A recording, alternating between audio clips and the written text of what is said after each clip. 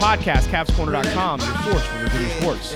I am Brad Franklin, publisher of CavsCorner.com, coming to you live from the Palatial Franklin Estates in the west end of Richmond, where it is Tuesday, June the 12th, as we record this show. I'm not going to talk to you about Bronco Mendenhall's comments to the Board of Visitors. Sad tear sniffle.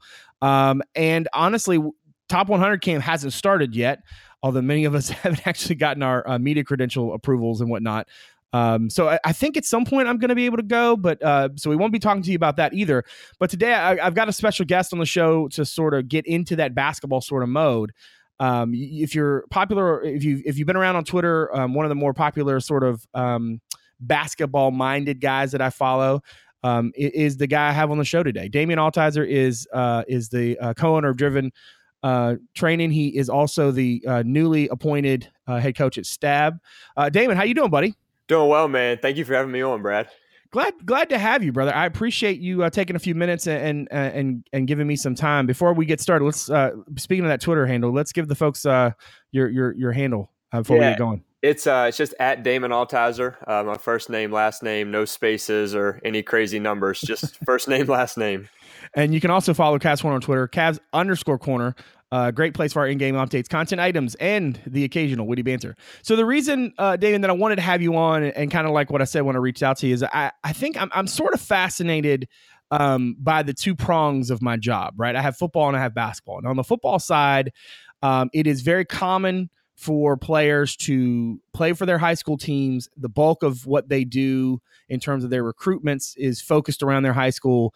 But now that we have this corner sort of like emergence, so to speak, of 7-on-7, and that is kind of taken on a little bit of a different track. And certainly there are a lot of people who are sort of related to the field who would say that is going the way of AAU basketball. And then on the other hand, I've got basketball, right, where high school seasons, it's not that they're discounted, but really the place where you earn a lot of the attention, a lot of the looks from college coaches and stuff is on the AAU circuit. You're playing on one of the top three grassroots circuits. Maybe you're playing on you have a smaller team, but you're still able to kind of go to a number of events.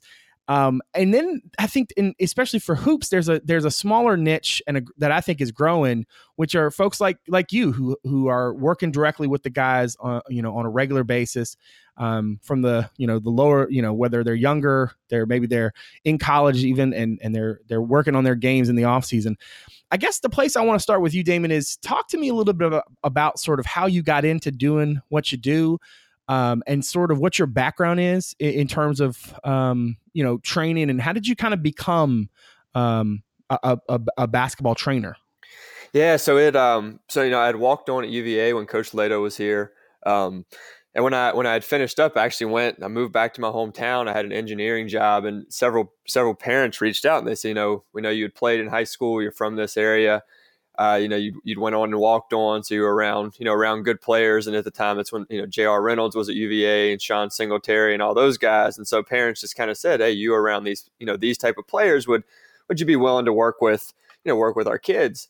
And so at that time it was, doing the typical 9 to 5, and I'd go to the gym afterwards, and quickly just found that I really had a passion for it. When I was in high school, I'd worked with several guys who did the player development thing. So it started out with just kind of a side hobby that, very quickly became apparent that was my passion. So I started attending coaching clinics, going to college practices, just trying to grow it. At that point, I never had the dream that it was going to become my full-time job. And then fortunately now, I guess it's 6 or 7 years later, that is the full-time job, being in the gym and putting on basketball shoes to go to work every day. And it all started because a couple parents said, hey, will you show our kids a few drills? And as you said, it's kind of a business and an industry that's grown significantly, especially over the last 5 years. So I was very fortunate to come along at a time where you could take it and make it into a business. So, just very fortunate. I met a lot of great people. And it started, in a gym with no air conditioning. We basically had to sneak into at night. That's great. I'm not going to ask you to name drop, because I think that's overrated. But I think the people who are listening probably would appreciate to know some of the Cavaliers that you've worked with. So guys who either are on the current team or recent grads, recent alums, who you've worked with. over the years, who are some of those guys that you've trained with so far? So the first guy who ever worked out was Justin Anderson. He's such a learner and such a passion to get better. He actually saw me working with Coach Richie McKay's kid, who at that time must have been 11 years old, and came up afterwards and said, "Hey, will you work with me?" And I think that just kind of speaks to Justin's overall mindset. And then most recently, Devin Hall worked out all the way through doing some of his pre-draft stuff here, and then Ty and Jack Salt recently started. Mamadi, DeAndre comes regularly. Marco Anthony, especially with the team, the last 2 or 3 years. And I guess it really started with Devin. For the most part, most of them come. It's awesome. They compete. They work hard. They want to learn. It's just, everything you hear about Coach Bennett's program and his kids, they represent it to the fullest extent, even when the lights aren't on and the interviews aren't rolling. They are those servants through and through. That's interesting. One thing I think folks will probably be curious about is, I think there's a perception maybe among fans that that players are with their coaches full time all the time, right? And the reality is not that there are certain times of the year where they're allowed to practice, and then certain other times where they're not allowed to be with them. So somebody like you is invaluable, right? Because you're able to sort of keep them focused on their goals and kind of striving towards them, but also too, it kind of, there's a nice little separation there, right? So that the eyes don't glaze over, you know what I mean? Like there's a good kind of probably ebb and flow to it. When you're training with the guys, where are they bringing you the sort of like, hey, I need to work on X, Y, and Z? Are you kind of giving them that feedback? Is it coming from the coaching staff at UVA or whoever? Like how do those priorities sort of get set for the kids when they come to you? It's kind of a culmination of all of the above. So usually as soon as the season ends, I'll kind of sit down with some of the coaches and watch film and kind of go over what their individual goals are for a particular player for the next year. And at the same time, the guys they'll bring their own individual goals because they have their team goals, and they have goals that are beyond. And like you said, that kind of the ebb and flow of, if they come to me and all I'm doing is hammering in what they're hearing every single day, then, they may get bored with hearing it from me. So we can work on their team goals, because the ultimate goal year to year is, they want to win national championships. But then kind of building in some of the things that they have in mind that they want to work on their own. And Coach Bennett's been, when I speak with him or with other guys on the staff, they're all very supportive of that. And, it seems to work out well, because we work towards their team goals and their individual goals within the team. But then at the same time, they're hearing a different voice who, I'm not in the locker room every day throughout the season, and I'm not there with wins and losses. They see me a couple times a week, during the off season. So it's a different type of relationship that, hopefully, in my opinion, it kind of benefits all parties involved, which is, what we all want. I remember talking to, was this Mamadi's? Was it right after Mamadi? I guess it was before Mamadi's redshirt freshman year. And I remember I was doing a series of stories in the preseason that I do with the assistant coaches, and I always try to talk to Mike Curtis. And Mike Curtis told me that he thought that Mamadi was the most athletic kid that he had ever worked with. And I don't think he was being specific about college, but I think he was just being like overall. He is somebody who has caught my attention just in terms of what he's put out in social media this year, or I guess in the last maybe couple months, just in terms of his work ethic. I had a story last week that kind of focused on, okay, Virginia has a lot of expectations going into the season. Pretty much everybody has the Cavaliers in the top 10. So what do they need to do to get there? And one of the things I felt like was Mamadi really has to take that big step forward that a lot of guys take at this point in their careers under Coach Bennett. What have you seen in terms of Mamadi's development, both on a grander scale, maybe from the outside looking in, and also too in the work that you've done with him? Because I know you worked with him when he was younger. What have you seen from him, and what can he do this offseason, you think, to sort of take that next step? I think overall, just his overall mentality towards the process and work ethic has just taken a huge step forward. And just a quick example, he had just finished doing a workout, and Ty was doing kind of a ball handling thing right before they went home for the summer. And, Mamadi came over and said, can I do this just to work on my hands a little bit? And I don't know that the Mamadi 3 years ago would have done that. he's seeking out extra work. If you're following him on social media, he's in Miami now before they come back, and he was texting asking if there were gyms that he could get in, if we knew anybody down there that he could get with. Just the overall mentality towards the work ethic part, I think it makes strides year in and year out. And like you said, this is typically a time in Coach Bennett's system where guys make huge jumps. And I think we kind of started to see it towards the end of last year. He had a couple big games in the ACC tournament, and just the expanding with the increased commitment to that with his work ethic.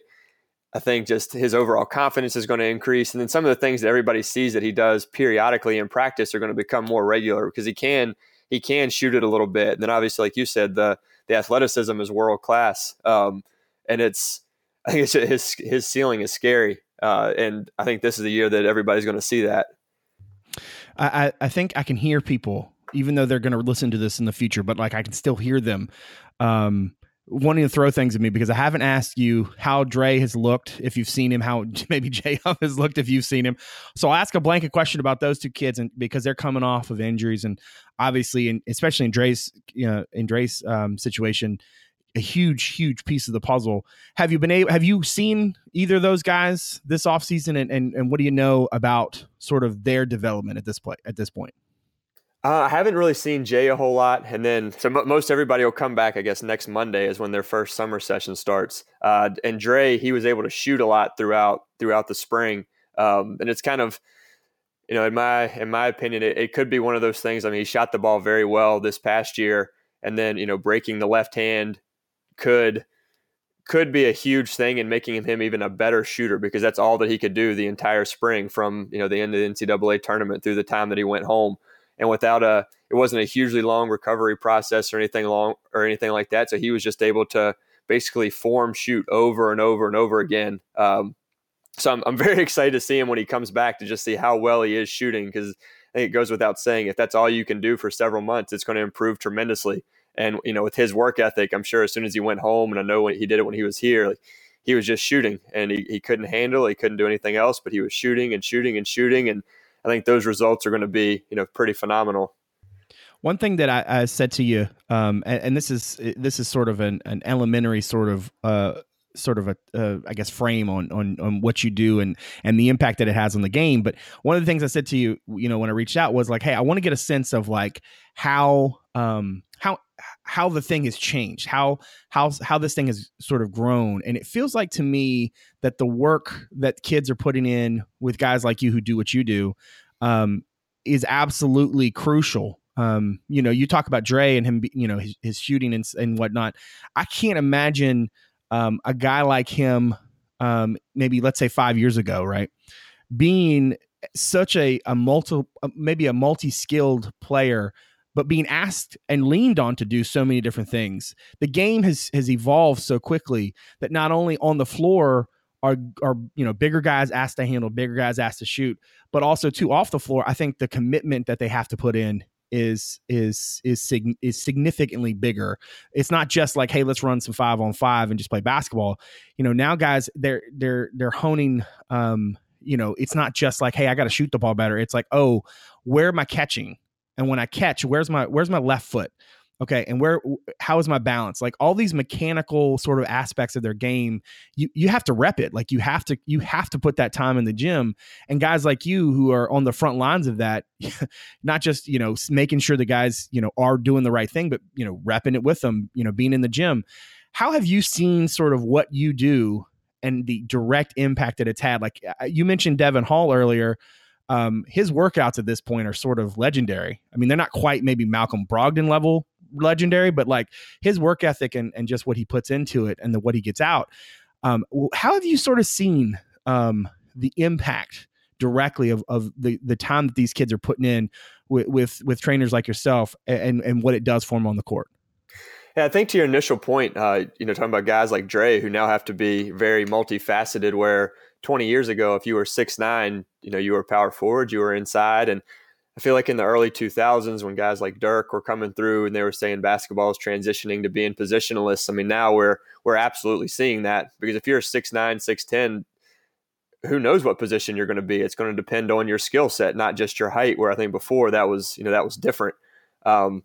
and then, with workouts they have become with some guys uber specific, and we talk a lot with the guys about micro skills. And like you said, like getting the left foot maybe a tiny little bit more around because you're shooting a slightly smaller percentage coming right to left than what you are left to right. And you're not getting that foot around. And, those little small details are so crucial because everybody's trying to get everything that they can to get an advantage, and they're breaking down film. And if you're not shooting it well that way, then teams are going to recognize that on the scouting report, and they're going to try to take advantage of it. They're going to try to force you into those situations where your percentages aren't as high. And so with guys like Devin, he was, his fourth or his third year, he was a good shooter and he wants to become a great shooter. So we start doing things where makes or only makes if they're all net, or he has to make certain amounts in a row. And, ball screens, say we're working on ball screens today. It's not, we're coming in today and we're just going to work on ball screens. It's kind of an overarching thing. We're watching film and breaking down exact reads and reactions. Exactly like you said, those small details that years ago people just didn't think about. You went to the gym and you worked out. Now everybody's focusing on them, and data and information is so much more regular. If you aren't taking advantage of it and you aren't working on those small things, then things are going to pass you by. And with somebody like Devin, I think it's the type of work that he puts in, the type of detail, the attention to detail, the industriousness. The results speak for themselves. Here's a kid who, going into his fourth year, wasn't on anybody's draft boards and now is pretty much on everybody's. And it's all a consequence of the work that he put in, where, other guys who may have been in the same position probably weren't, but he bought into that process. And again, I think his results are speaking for themselves. You make an interesting point there about sort of the that focus. How much analysis and numbers? Because it almost seems like these two things go hand in hand, right? The idea that nowadays people are so analytical. It's not just like what's your shooting percentage or what's your how many rebounds you have per game, but you're digging into not just plus minus, but there's a lot more in terms of from an analytical standpoint that coaches want to know. I know Richie was really big into that when he was at UVA. And obviously that's a piece that can inform, like you said, if okay, when I'm going this way, I make more shots than if I go that way. So I need to work on this. How much of that analysis and numbers portion really sort of marries itself in terms of what the work you do and sort of the results that you are always striving to get? Yeah, so it definitely does. Not to the extent that, like the Houston Rockets are, where every single shot is broken down analytically or anything like that. But you're kind of sitting down and watching film at the end of this year with Johnny Carpenter, who's on staff, and Ty doesn't shoot as well from this certain spot, so we're gonna work on that. And he doesn't shoot as well coming off of this move, so we're gonna work on that. He's exceptional at this, so let's see if we can keep that exceptional or make it even greater. So it definitely does play in next year's results, and in our practices, in workouts, try to take into account and make sure that percentages are where we want them to be. It's never we're going to go through a spot and just make 50 shots. It has to be 50 out of X amount and shoot a certain percentage. So again, it does come into play. It's very important, but it's not everything. At the same time, with the guys, like those numbers are motivating. If we do a certain drill and you go through this series and you hit 55 today, and we do it next week, then they're going to want to hit 56 or 57 or whatever. So even just from that motivational mindset standpoint, the numbers are key, but again, they're not everything. I promise I'm going to turn this airplane a little bit in a minute. But before we bank, I want to talk a little bit about one other guy you mentioned, Marco Anthony. He seems to be of the when I get questions from whether it's people on my message board or folks around town or what have you, Marco seems to be the other guy that I get the most questions about. It makes sense to me, right? That because UVA was looking for a grad transfer as of yet, unless something falls from the sky. Doesn't seem like they're going to be able to get one in that sort of big guard kind of dev mold. So that seems like to me that they're going to probably lean on Dre more at the 3. This looks like in a perfect scenario, Mamadi sort of ascends at the 4. Jack continues to do his Hemsworth impression. I saw that picture on social media the other day, and I'm like, all right, well, he's apparently trying to be an extra in a Thor movie. But Marco could be a really, really important piece for them this year. How much? I'm not sure how much you've worked with him, and if not, maybe we can talk a bit more about like what you see in his game. But overall, sort of where do you think that next step is for him? And because I've heard from a lot of people that he is as hard a worker, in that sort of Devin, Malcolm mold, that he will put in the work. What have you seen, heard about him, and sort of what's the next step for Marco? Yeah, absolutely. And from my understanding and what I've seen, everything that you've heard is just spot on. He's just an absolute gym rat. I haven't worked with him a ton. He worked out a little bit throughout the spring. I think when he comes back this summer, he's going to get going regularly.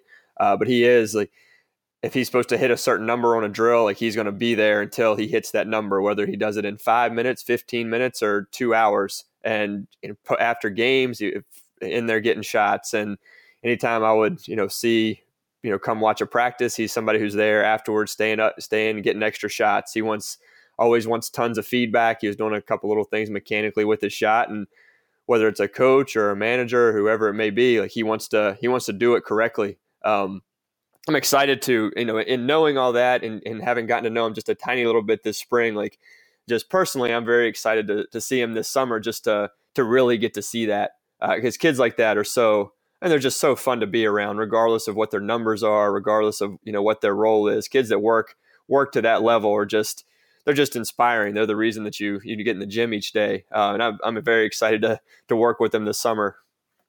What's your biggest frustration as I want to retreat a little bit and focus more on like sort of the development side and sort of the way that the game is sort of trending? What's your biggest frustration with other folks in your line of work, or maybe even the kids in terms of the way that they seem to want to put out these highlight videos or these training videos, which are really showing them essentially doing things that might look good but aren't really impacting their game? I get the sense just from having followed you on social media that is something that really like gets at your soul, which is this idea that like you should put together workouts that look good, not necessarily workouts that are actually making a difference in your game. But I'll ask the question more generally: what's your biggest frustration with training and sort of that development side right now? I think from the player development side, my biggest frustration is guys who want to build a business and aren't really focused on building players. And in my opinion, and in my experience, if you go the other route, then the business will kind of follow suit. If you focus on serving the players and helping them and genuinely investing in them, regardless of whether it's an 8-year-old who's trying to make their B League team, or if it's Ty Jerome or Devin Hall who are trying to win national championships. If you genuinely invest, then the business is going to follow suit. But just like anything, I think a lot of guys try to take shortcuts. And I mean, Villanova, they focused on finishing off a 2. UVA, big on finishing off a 2. But if you put up videos on social media coming to a jump stop and finishing, nobody wants to watch that. If you do, you do sexier things, people get excited about that. But you're not genuinely serving the players, because those are once in a lifetime highlight things that Kyrie Irving does, not everyday players. And I think in genuinely, wanting to serve the players and having a group of guys that I work with regularly who are, in it for the players on the front lines, trying to do things the right way, it can be frustrating when players are sacrificed for the sake of an individual or for a business. And I'm not at all trying to say that I do things the right way or the perfect way, but I do think that like putting players first it's not an option. It's what you should do no matter what. And I think a lot of guys go wrong and kind of go in the opposite direction and trying to build a business and make money as opposed to actually serving the players. Right. With the game overall, the college game as it currently stands, I don't want to say that the days of a big man are over, because I do think if you watch teams that have big men who can move, it really comes down, I think, to big men who can score, because big men who can't score, typically they seem to hurt more than they help. But if a team has a big man who can score, who has good touch around the basket, typically that team is going to be pretty good if he can move his feet a little bit. We've seen a lot of, Jay Huff type players, right? These 7-footers who can shoot. I watched this clip of Mo Bamba the other day. I mean, and I've watched Mo enough over the course of, different camps and different events that like watching him consistently, making shots effortlessly from deep just really sort of blew my mind. Not necessarily from this. I mean, I understand like, what was it? The Chinese kid that worked out against a chair. Like I'm not saying that Mo's workout against air is going to convince anybody, but I mean, just that sort of consistency and his mechanics by itself was pretty impressive. But I feel like there's this rush. Maybe it's part of, the unicorn movement that all the big men are expected to shoot. And there's this sort of pressure that maybe that the game seems to sort of be putting on them, or maybe the folks outside of the game who are, observers or maybe even fans are putting on them. And at the same time, I feel like guards are expected now to take crazy shots, a la Steph Curry, that they're expected to be able to make everything. And they're supposed to be able to do it while also generating lots of exciting clips and buzz. When you focus on, these kids and their games, and you look sort of at the trends, what are those trends as you see them, and good or bad, and sort of how do you sort of respond to maybe some of those trends in terms of the individual workouts that you do with the guys that you work out with? Yeah, absolutely. It is a challenge, like you said, because there's this trend of, and look what Steph Curry's doing, look what Kyrie's doing, all these, especially, ball dominant point guards who 20 years ago, it was your Stockton, your Jason Kidd. A point guard doesn't, if they scored 25, like that was kind of crazy. And now, point guards just dominate the ball. So I think it is, it's kind of, in seeing those trends and seeing what those guys do, you can work some of those things into workouts without getting outwardly, without getting crazy with it. And I think with higher level guys, take Ty for an example. He's studious enough, and he's a student of the game to understand, like, some of the things Steph does, he does because he's Steph Curry and nobody else in the world can do it. I think you run into more of a challenge with 14 and 15-year-olds who see what Steph Curry does, and then they want the perfect drill to then be able to go do what Steph Curry was doing. So I do think that it's important to obviously continue to always watch those guys and see what they're doing, and see how they're using their feet now compared to what they were doing 5 years ago. How can they manipulate the ball or create more space, and then kind of incorporating those into workouts with guys to not be Steph, but kind of emulate what Steph is doing with Ty or with Dev, with Dre, with their biomechanics to incorporate it, but not try to copy exactly. So it kind of starts with that, hey, this is what he's doing, and maybe we'll watch film, and then you kind of emulate it, and you can kind of add it to your game on your own if it makes sense. Obviously, Dre's not going to be doing the things that Steph's going to do as an extremely crafty guard. Ty can incorporate some of those things, but again, kind of like I said at the beginning, it's seeing those things, kind of innovating with them a little bit to make them their own. But then, with guys like Ty, he understands that he's not going to do things exactly like Steph does, but he absolutely can learn from what he's doing. Is Ty the fiercest competitor that you've worked with? Because he seems like, to me, one of these dudes that just, like, at least in our interactions, both when he was a recruit and then once he arrived at UVA, and I'm interviewing after him games and stuff, he just always seems like to me that there is a part of Ty Jerome that he does not let anybody else see, because he is a competitor and he walls that piece off. Where would he sort of, I don't want to say rank on that scale, because I'm not really asking you to rank him, but just in terms of what you've seen from him and the way he sort of attacks his workouts, how would you sort of characterize the way that Ty sort of thinks about his game and how he can be better? Just like you said, absolutely fierce competitor, your classic hate to lose guy. And I think it goes down again, like we were talking earlier, to those, even in those small details. It's not enough for him just to win a drill. If he's doing a shooting drill against Dre or something like that, like he wants his makes to be all net. He doesn't want to, if he shoots one that rattles around the rim, pops up and goes in, he'll say that doesn't count. Like he's that type of competitor where he's constantly pursuing perfection in what he's doing, especially in workouts. And I think that's so important. Like he doesn't just focus on trying to win a drill or trying to get through a drill. Like he really wants to compete and get better at that specific skill. Then obviously in a game, you see it, he's very vocal. There's just a fierce competitiveness about him that a lot of guys don't have. I'll get you out of here on this one. With obviously Virginia fans had to endure probably the gut punch of all gut punches last year to have as good a season as they had, and then to watch the UMBC game and how everything played out from there. But the kids, I mean, being in that presser that night, I've just never have. There's no comparison for me in terms of the aftermath of a game. We all read, Kyle's words, which I was really impressed that he, that one, that he wrote it, but two, that he decided to share it with the world. As you sort of move forward with these kids going into the full off season ahead of them, how would you, having been around them and whatnot, how would you sort of expect them to respond and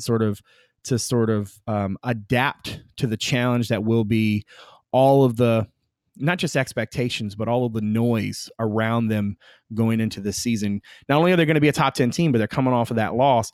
How do you expect these kids to sort of respond to that?